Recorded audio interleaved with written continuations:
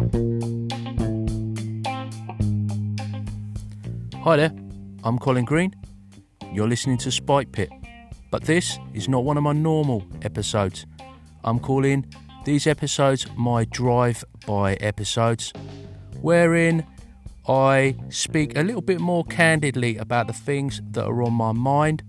I'll be pulling less punches, maybe biting a bit less on my tongue.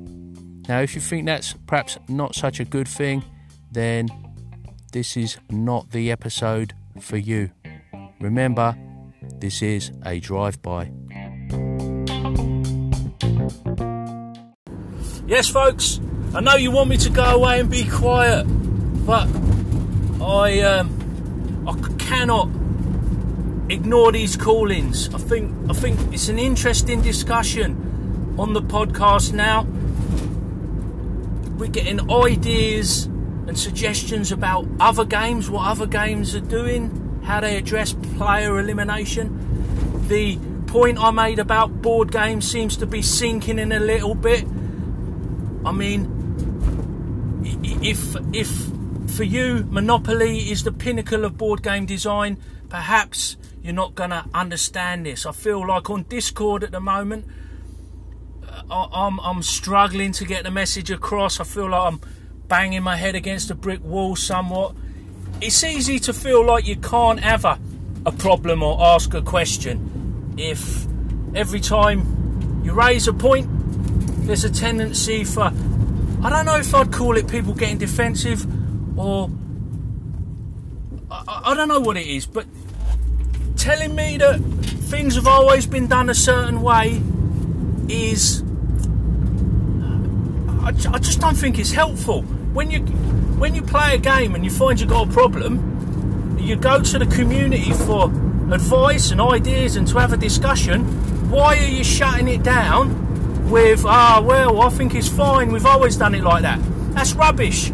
That is rubbish. Sorry, but how am I going to have a podcast with that attitude? I don't understand what I'm supposed to be able to talk about. So thankfully, I'm getting call-ins from people that are able to just put that aside, look at things bearing in mind what I'm saying.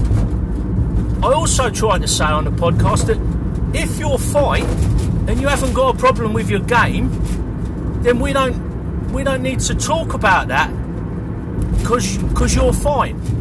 I'm not fine with sitting on a bench on the sidelines watching a game for a couple of hours. I don't sign up for that, and I'm finding that's what I'm getting. I'm not making this shit up.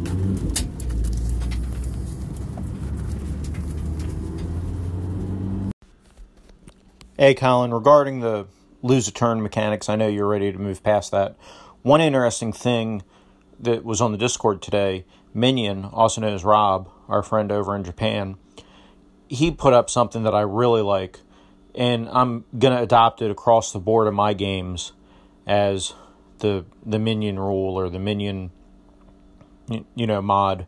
And what that is that other party members can shock a character into a saving throw. So if somebody's held or charmed or asleep, they can throw water on them or slap them in the face. Or if they're charmed because they drank the blood of Kali, maybe they can burn them with a torch to wake them up, right? So I think that is, that way other party members can use an action to give the person affected a save.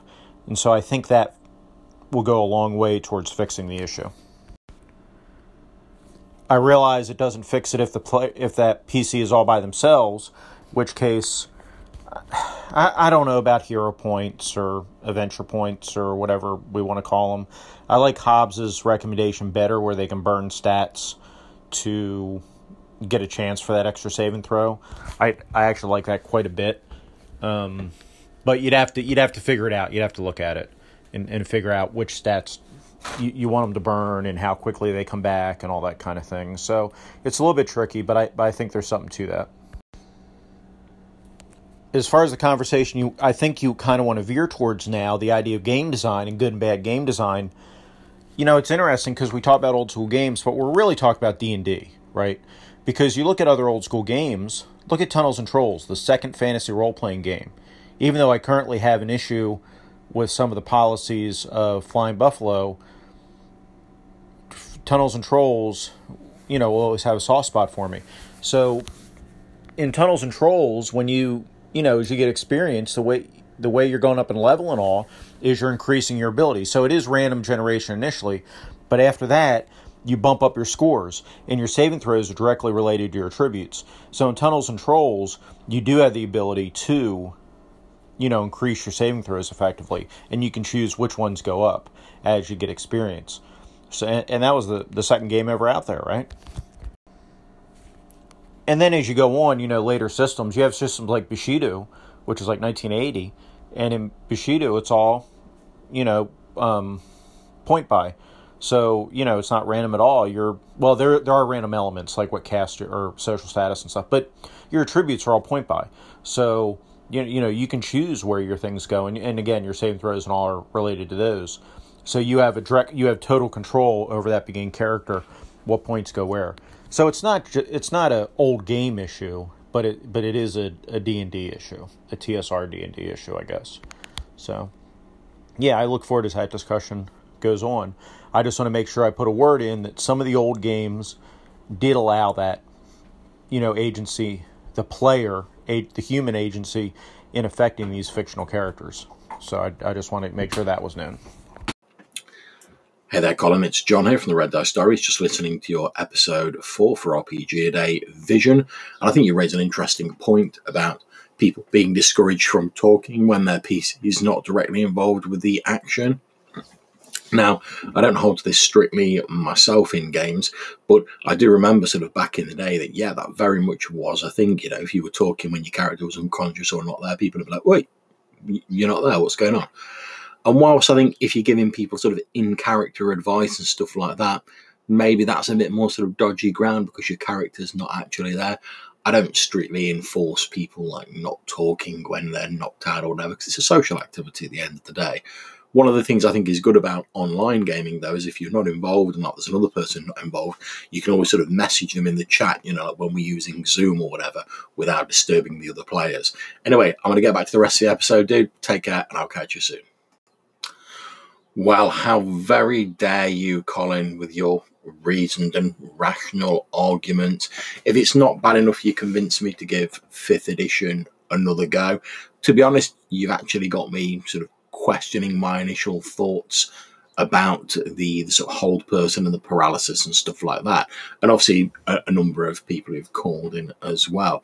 And now I'm thinking about it, I can, to be honest, I can sort of see your point. And obviously, like I say, I watched the session where you were basically sidelined for the entire session because of these paralysis rays from the great race of Yith.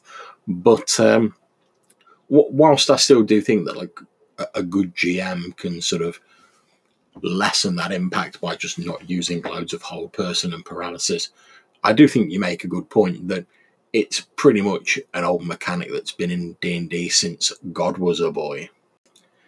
I thought your point about board games and the sort of miss a turn mechanics being derided in board games was interesting, and it's something I'm not aware of because I am not a board game player at all. The only board game I've really played in recent years is the Battlestar Galactica game, which is a quality game, but that's a different story. And so I've been trying to think about it slightly more, rather than just sort of saying, no, it's fine, whole person is fine, as I was sort of tempted to do originally, and I probably did.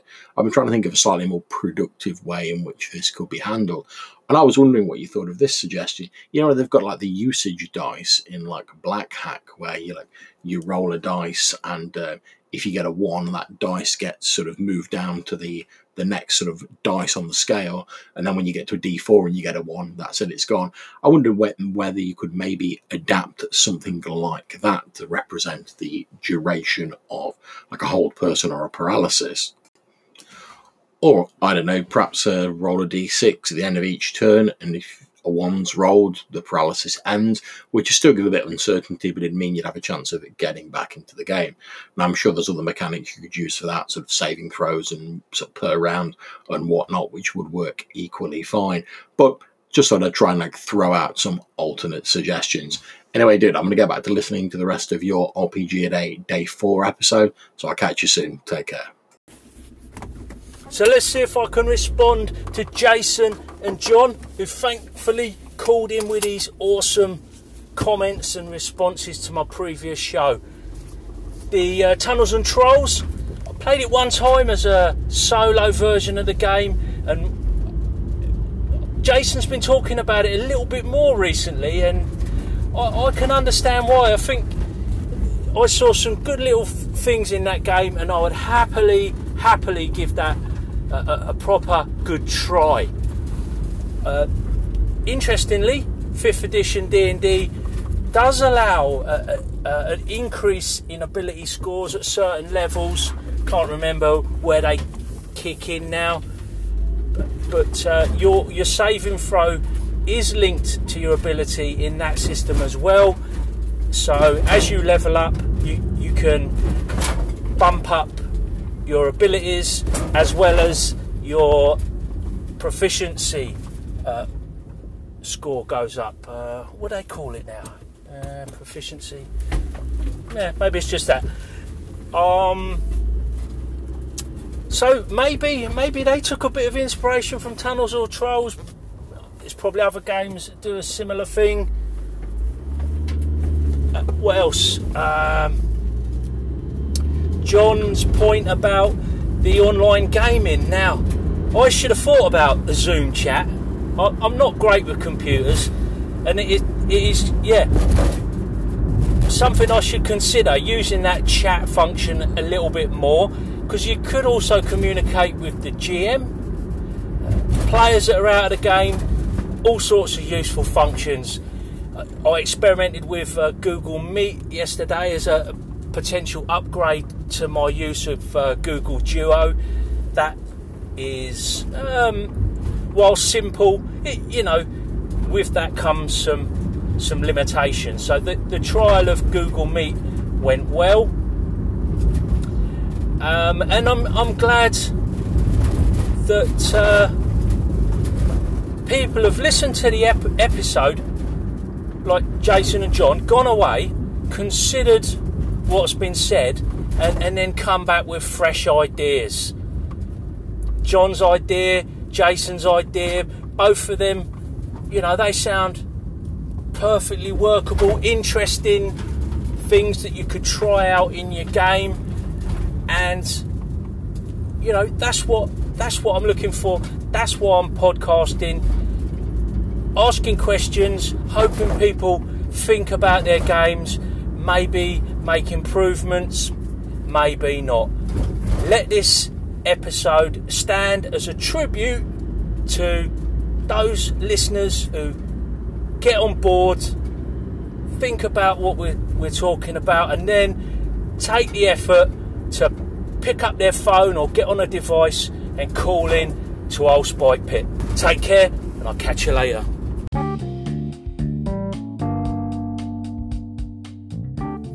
Thank you for listening to this Spike Pit drive-by episode. If you've enjoyed the show, consider spreading the word via social media. Take care.